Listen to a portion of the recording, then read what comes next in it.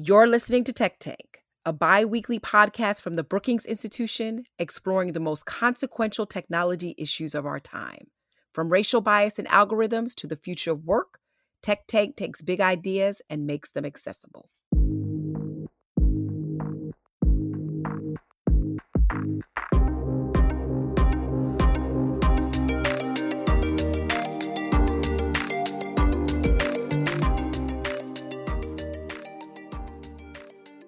Thanks for joining our Brookings Tech Tank podcast. I'm Darrell West, Senior Fellow in the Center for Technology Innovation at the Brookings Institution, and author of a book about American democracy entitled Power Politics.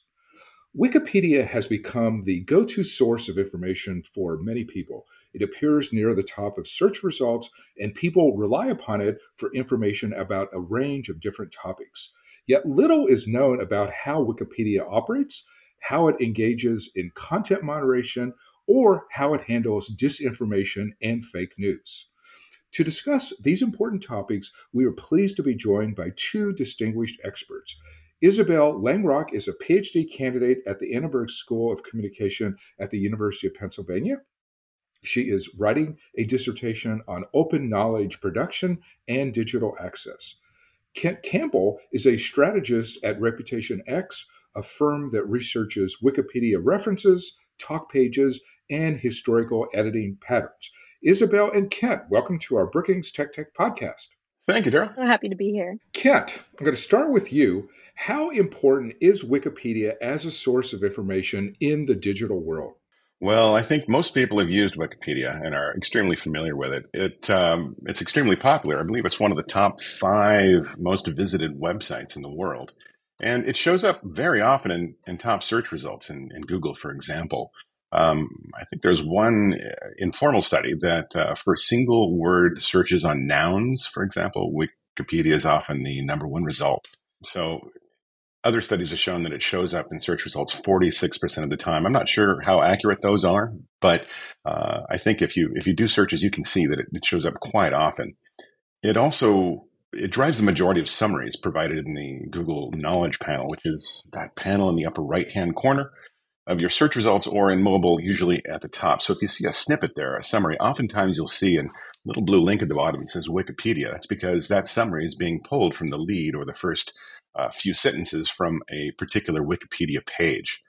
I think it's interesting also, especially with the rise of Chat GPT-4, that those large-scale AIs are often trained on lots of internet information. One of those, of course, is Wikipedia. Wikipedia is free, so a lot of people use it. And the sources that are cited on Wikipedia are also presumed to be really high quality. I mean, the fact that Google is utilizing its snippets, for example, kind of imbues a level of trust in Wikipedia. Yeah, that has definitely been my experience as well. Often when I'm doing searches, Wikipedia results often are number 2, number 3, or number 4 on the list, certainly in regards to people. So I do think it has become one of the top sources for people. Isabel, you are undertaking research on open knowledge production, and that includes Wikipedia, although I think you also are looking at other sources of open knowledge as well. How does Wikipedia fit into what you call open knowledge production? Yeah, so Wikipedia is kind of my broad representative of something that pretty much everyone experiences in the world of open knowledge. And to kind of define this term a bit for people who might be unfamiliar with it, it's a set of kind of projects or practices around knowledge production that embody this value of openness or this democratic norm that kind of anyone can contribute and add the information that they think should be available to people, whether that's through internet search, as Kent just brought up about Wikipedia often appearing, but also through things like open source software is kind of my other prime example of open knowledge production. And as I said, Wikipedia is this common resource and experience that people have. It's probably the biggest open knowledge project that we have like day-to-day interactions with. So for me, it's really important to understand how this site works because of its prominence in the information landscape. And then you'll also know that Wikipedia is kind of a model or a representative of what we want information to look like on the internet, whether that's through kind of these little other Wikipedia forms, like fandom wikis, or even like intranet wikis in orgs. People might be familiar with that, or how the government might organize information. A lot of these things are taking their cues from Wikipedia and the style of organization it has. So understanding Wikipedia can also kind of cast light into this much wider world of information organizing. So, Kent, both Isabel and you have talked about Wikipedia being a trusted source of information for many people, but yet we all know that we live in an era of contested facts. There often is little disagreement on basic facts and basic information. And so I'm just curious, how does Wikipedia operate? How does it handle content moderation? I know there are editors, like who are these people, and what kinds of responsibilities do they have? Well, sure. I think when you first, when you first go to Wikipedia, you are a non-logged in user. And that means that if you make any edits to existing pages, your IP address is going to be shown in the history of the page. So somebody can get a pretty good idea geographically of at least where you are, and you can be tracked. Now, once you can move from non-logged in up to a registered user by simply giving them your email address, and now you're logged in. After you've been there about 4 days or made at least, I think, 10 edits, then you become an auto-confirmed editor. And nobody needs to give you permission for that. It's just you need to just make 10 edits and be there for 4 days. And now you can actually create pages. There are more than 2 million auto-confirmed users, at least on the English Wikipedia that I know of. Most of them are not active, but over time. Now, the next big jump, actually, after auto-confirmed, is extended confirmed. And that's for people who've made 500 edits, have been there for more than 30 days, and they have a lot more power. There aren't really that many. They're compared to millions, there are about 50,000, I think, that are extended confirmed.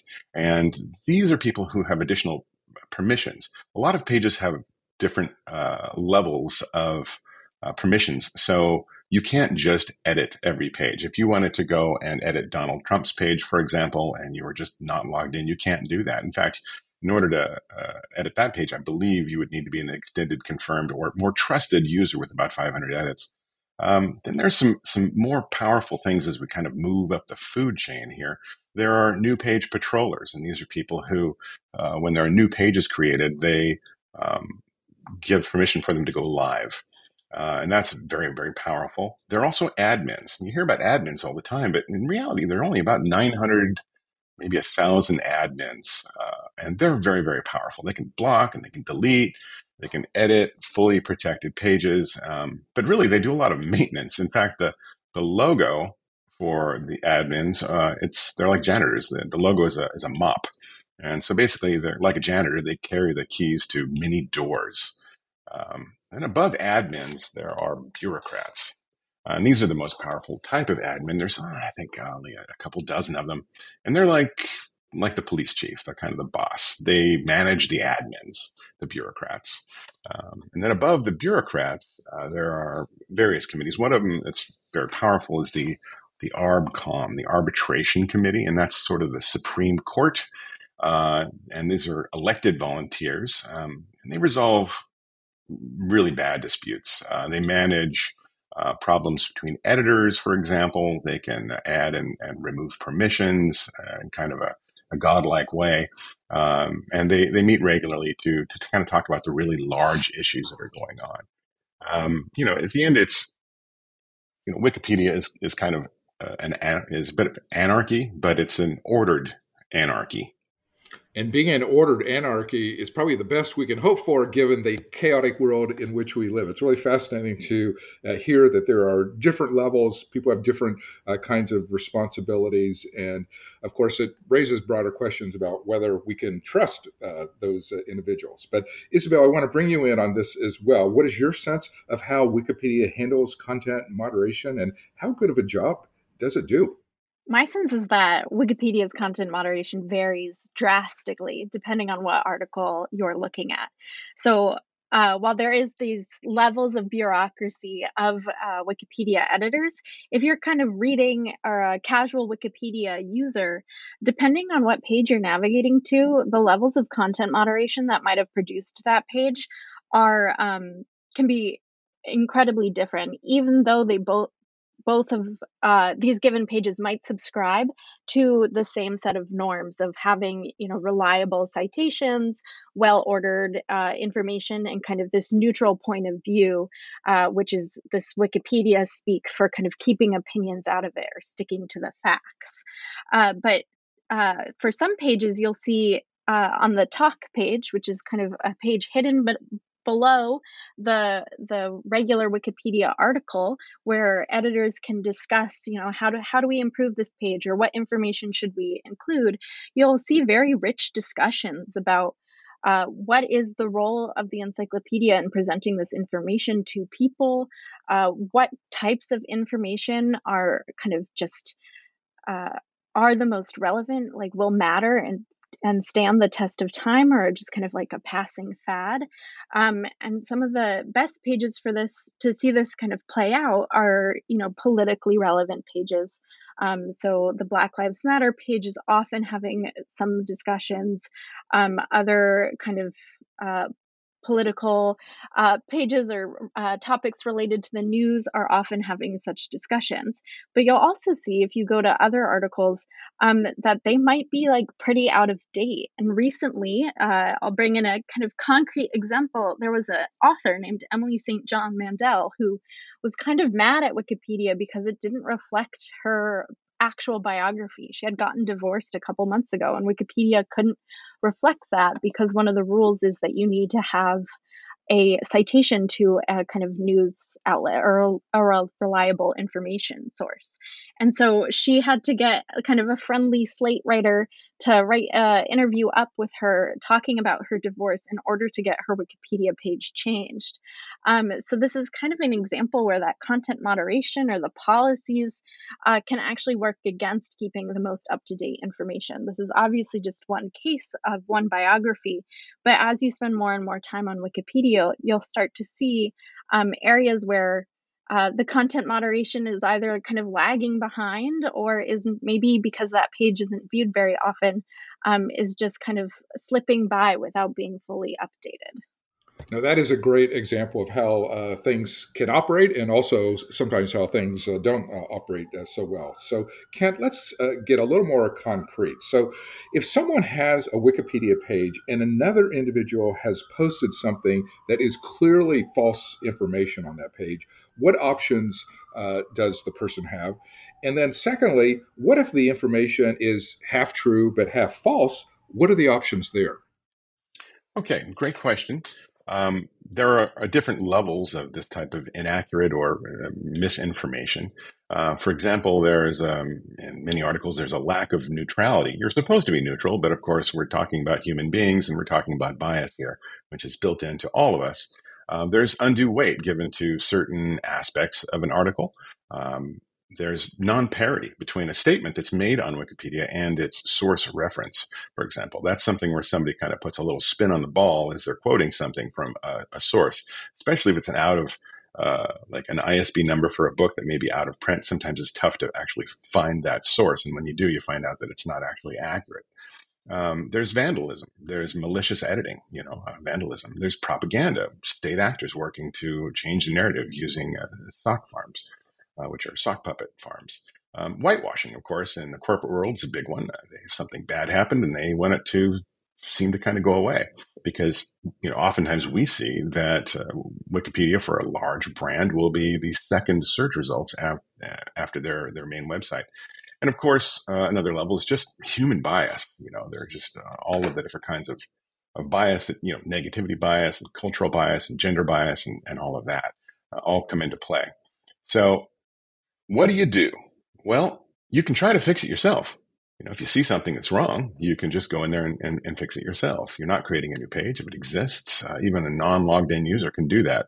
You need to be kind of familiar with the rules of Wikipedia are. Just because you don't agree with something, you really need to, like we mentioned earlier, you need to have a good source for it.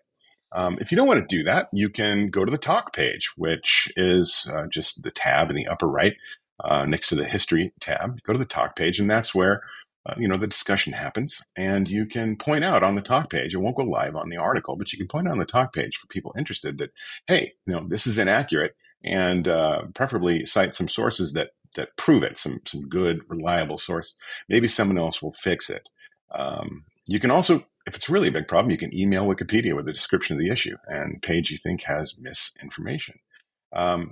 Sometimes if you try to fix it yourself, Wikipedia can be kind of a knife fight sometimes.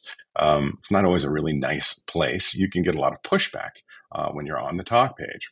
And, you kind of have to have a little bit of armor to be able to deal with it some of the time. So, the best advice is to try to be non-confrontational, because hopefully other users will come to your rescue if you're in the right.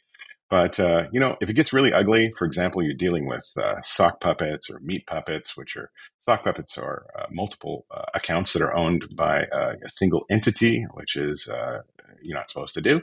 A meat puppet is somebody who is a person, but they are logged in and they agree with you and you know them and you get them to perhaps have a conversation on the talk page where both of you agree that, yes, this is how that change should be. That's a meat puppet.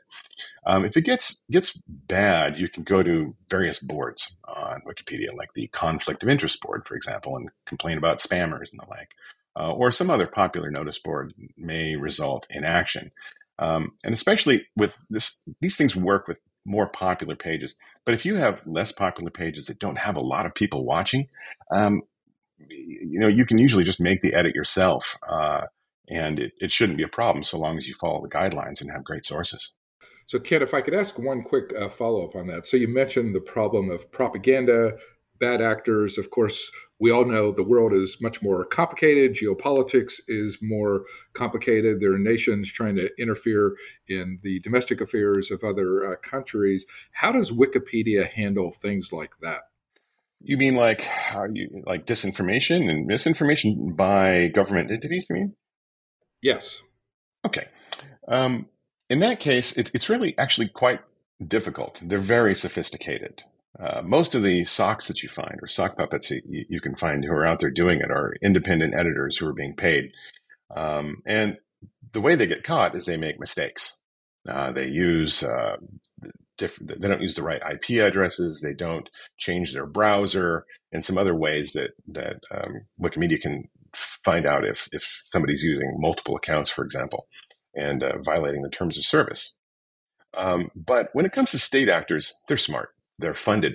They have large sock farms. I had mentioned earlier the different levels of editor, and they have some pretty high-level editors. And you think about it. If you've got years to work on something, you might plant an editor in there who does nothing but seem to follow the rules. Also, that later on, they're at a high enough level that they can, for example, take one side in an argument that's really about their compatriots are having. It doesn't seem to be related accounts, but they're having a discussion, they have an argument, and somebody might come in and kind of arbitrate that one way or the other. So it's difficult, really difficult to catch state actors. So, Isabel, I know that you are particularly interested in how Wikipedia deals with women and women's issues. What kind of track record does it and other open knowledge platforms have on topics related to women? Wikipedia has a horrible track record when on topics related to women, both amongst editing, like the participation in the editing process, and of the biographical records. And this is of interest kind of across these open knowledge projects, which is this phenomenon that I've called the irony of openness, which is despite the kind of greatest accessibility to participating in the knowledge process provided by these kind of open projects, women are represented at rates that are much lower than more proprietary projects. So in Wikipedia, only about 15% of editors are women, and this is an estimation because a lot of editors are anonymous, so this takes this into account. And only about 20% of biographical records are about women. So of all of the millions of biographies on Wikipedia, particularly the English version of Wikipedia, only 20% of those are about women in particular. We see this kind of play out again and again in high level cases. Most or maybe not most recently, but very recently, Donna Strickland won the Nobel Prize for Physics. I believe she was the third woman to ever win the Nobel Prize in Physics. And she accomplished that honor before she was given a Wikipedia page. Someone had tried to create one for her, I believe in 2013, and it was deleted because she was not notable enough. And we see this again and again, both with high level Nobel Prize winners who kind of unobjectively should be having or objectively should have a Wikipedia page, but also for artists and scientists who maybe aren't quite at that level, but their male counterparts by and large do have Wikipedia pages. There's a lot of research into kind of academics because this allows us to kind of compare across rank and control for a lot of different factors. And we see that men in many different departments are more likely to have a Wikipedia page than women. And you can think about how this kind of manifests into other aspects of their careers. A Wikipedia page being a pretty good sign that someone is a public intellectual. So, what does it mean that men are more likely to have this than women? And it's not just academics, I want to be clear, but kind of across the entire spectrum. We only see one biographical page for about a woman for every kind of 5 pages about a man. So that's, in a nutshell, Wikipedia's track record. There is a lot of hope. I particularly study feminist interventions on Wikipedia who are working to bridge this divide and add content. And I think their work is so important because if you think of Wikipedia's overarching mission to be the sum of all knowledge, that knowledge needs to represent, the sum of all people. And so these groups are really trying to live up to that kind of impossible goal of Wikipedia. So it sounds like Wikipedia has a lot of problems in regard to gender issues. So, Isabel, if I could just ask you a follow-up on race. Like if Wikipedia is doing such a poor job on gender, I can only imagine the difficulties one might find in regard to racial issues. Certainly. Race is also another big area where we see a lot of these gaps. It's a little bit kind of more difficult to study. So I don't necessarily have the same statistics, and it depends on, how you break down your racial categories. So in the US, we often use the census, but that's not the same for kind of Europe, how they would define those categories. But we do see a lot of missing people of color from both kind of like the historical records as well as, contemporary life are less likely to have a Wikipedia page than, white Americans and Europeans. So, Kent, you mentioned disinformation and how that has become a big problem in the digital world. We've seen lots of disinformation in regard to elections, climate change, and pandemics. What happens if there are systematic efforts to spread inaccurate information? How does Wikipedia handle that? Well, they're trying to handle it now. They do a fairly good job on more mainstream subjects because a lot of people are really paying attention to it. I would say, I wish that more people would become editors on Wikipedia, and of course, across the entire spectrum, because the more people that are helping out, the better Wikipedia is going to be at weeding out misinformation. I kind of wish Reagan hadn't killed the fairness doctrine. When we're making suggestions for Wikipedia, we try to at least be fair and try to add some balance to the argument. But misinformation is sometimes hard to find. For example, if you can get a source, something written in some well-known publication, you can plant information in 2 or 3 that makes it look like it's a good source and that it's true information by paying friendly journalists, for example, as Isabel was talking about before. Maybe they were paid, but in this case, if you've got the sources, you can actually make a statement and have a pretty good argument that something that is not true is actually true because you've kind of seeded the information going back to the sources there. And so, as far as I'm kind of hoping that in the future that AI can help. One of the big problems is that Wikipedia is not really about truth; it's more about referenceability. Google, same thing. It's really you can ask a question: How tall is Abraham Lincoln? And that's a fact. That's an objective fact. But when you start getting into some of the squishy gray areas, especially in Wikipedia and the arguments and biases that are going on, it's really challenging. You got to put a lot of effort in to make things better. So, Isabel, what is your sense of how Wikipedia has done in regard to disinformation? Sure. I'll add to what Kent was saying by adding kind of another element of what I think is really important when we consider disinformation on Wikipedia, which is, the information that's missing or omitted information. So, what does it mean when someone doesn't have a Wikipedia page, and how does that impact the information landscape? And we actually saw a really excellent example of this in the last 2020 election, where Teresa Greenfield was the Iowa Senate candidate, the Democratic candidate. She was pretty new to the political scene, so didn't have all of these referenced materials that would make a clear case for having a Wikipedia page. And so people kept on deleting her page. So there was no way for someone to interested in looking up information about this candidate. They wouldn't find that information on Wikipedia. But they would find information about her competitor on Wikipedia.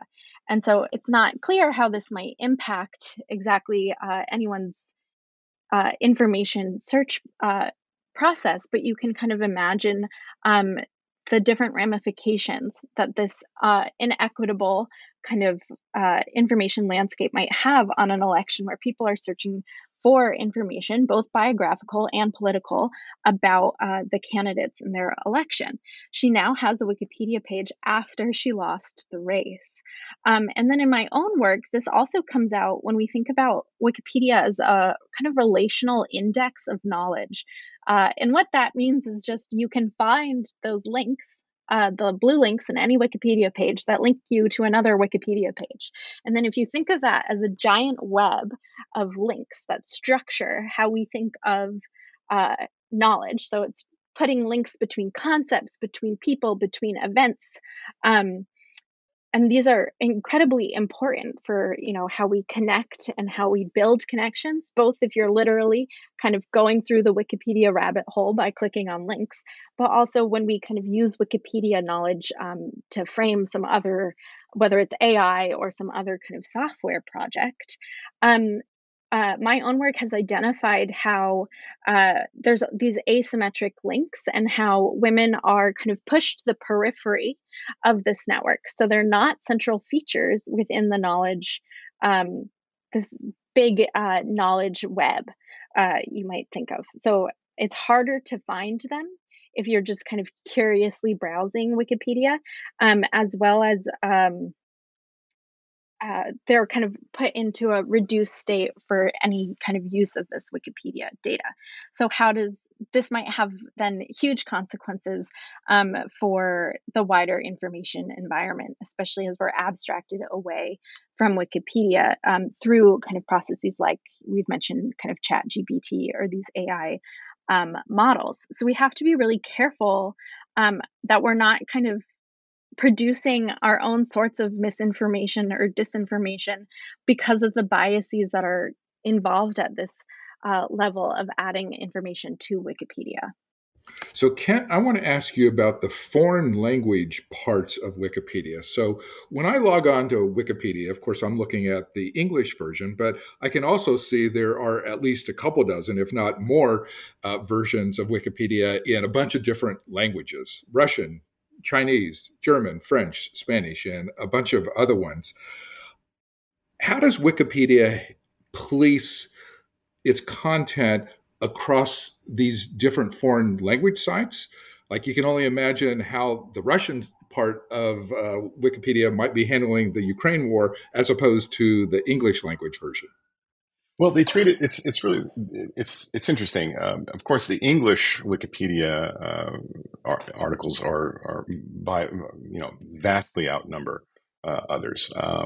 It's mostly white men in America who are doing the editing, as Isabel pointed out, and in Germany, and to a lesser extent in Asia. Now, each country, each language, editors who are specialists in that area are ideally the editors on the page. So you've got location-specific editors. We've been asked to translate, but one of the problems with translating, for example, if you want to have a page in English and you want it translated and placed in some other language, is that the sources also need to be in that language. It's actually very, very difficult to do that. You really need subject matter experts, cultural experts, people who are native language experts to do it. And it's interesting because you can see by the population, the number of language speakers, correlates to some extent with the number of Wikipedia pages in a given language. There are, I believe, over 300 languages that Wikipedia is in. It's quite a few, but some of these have very few pages, especially when compared to the English Wikipedia. But the processes across are the same. It's just that you have less, you have fewer resources to be able to fight misinformation. And you have the sentiment. For example, you mentioned the Russian. You might have different sentiment in Russia over Ukraine than you do, for example, in Ukraine. And so the stories might be a bit different. Now, anybody can edit, but most of the people who are editing are, of course, native Russian speakers. So you kind of have you have a balance towards location and cultural differences kind of built in, if that makes sense. Isabel, I'm just curious, in the course of doing your research, have you encountered any research on this foreign language aspect, and what kind of difficulties or challenges that could create for Wikipedia? Sure. The gender gap actually kind of shifts a little bit depending on what language edition of Wikipedia you're looking at. I believe there's a couple, I think it's the Spanish language one and maybe the Korean language Wikipedia have kind of better, not gender equity at all, but like higher rates than the English version. And kind of understanding why we might see these gaps is, I think, an important area of study, but also thinking about, translation as being a force of kind of bridging some of these gaps. So who are, the key figures on the Spanish language Wikipedia or kind of any other language Wikipedia that aren't represented on the American, or not the American, the English language Wikipedia, and then maybe adding them if they're also of relevance to, English speakers, which the English version is by and large the biggest, so most are relevant. So that's kind of been my approach into the different language versions, which has been really interesting. You can learn a lot about different kind of cultures and cultural, I think, understandings of what knowledge is by looking at the differences across Wikipedia language versions, which is so fascinating. Yeah, no, that would be a terrific research project for someone to be able to look systematically about the different foreign language sites and how they handle exactly the same types of topics. So, Kent, do you have any suggestions for how Wikipedia or other open knowledge platforms can do a better job? How can open knowledge platforms do a better job? Well, I think one of the tough things, you need to be pretty committed today to become a Wikipedia editor of any note, right? It's almost like reading tax code, trying to figure out how to do things, what's the right way to do things. So I think better documentation so that more people, a more balanced group of people can have it seem to be a more inviting environment, number one. Number two, for example, there's I think a page on Wikipedia that talks about don't bite the newbies, don't bite the new users. And that is a problem because a lot of existing editors who are very experienced are moving pretty fast. They're using bots, they're trying to save time, and they can be a little, terse, I would say, when a new person's making an edit. It really needs to be more inviting. We had a woman contact us once who was trying to become an editor, and her account was blocked. After making very few edits. We don't know why. She contacted the person who blocked and didn't get any response. And she just kind of threw up her hands. It's just too hard. She was just disheartened by it and just never edited again, to my knowledge. And this is a couple of years ago. Okay. So I think it could be a friendlier place, I think would be one of the things that would be really, really important. Yeah. I think that's the biggest thing, is it could be a friendlier place. Number one. And Isabel, I'll put the same question to you. What are your recommendations for improving open knowledge production? I totally agree with Kent's idea about documentation and increasing friendliness. Also, this is rooted in kind of a deep kind of respect for Wikipedia. I think it's an exemplary resource. I do think there's a little bit of a misalignment between the goals, it's like sum of all knowledge, and the practices and the way that it excludes both certain bodies of knowledge and certain people's kind of concerns about knowledge. And so working on how to ensure great quality while also getting the broadest group of people making the information that's available is kind of top concern to Wikipedia. I also have done a lot of work with one of the movements I study, art and feminism, and I'll just give them a little shout out if anyone wants to get involved. They have so many tutorials and are really just a welcoming group, internationally based. If you want to start editing Wikipedia, I would check them out, art and feminism. So it sounds like a great recommendation. So it sounds like documentation and diversity would be big improvements in Wikipedia and other such platforms.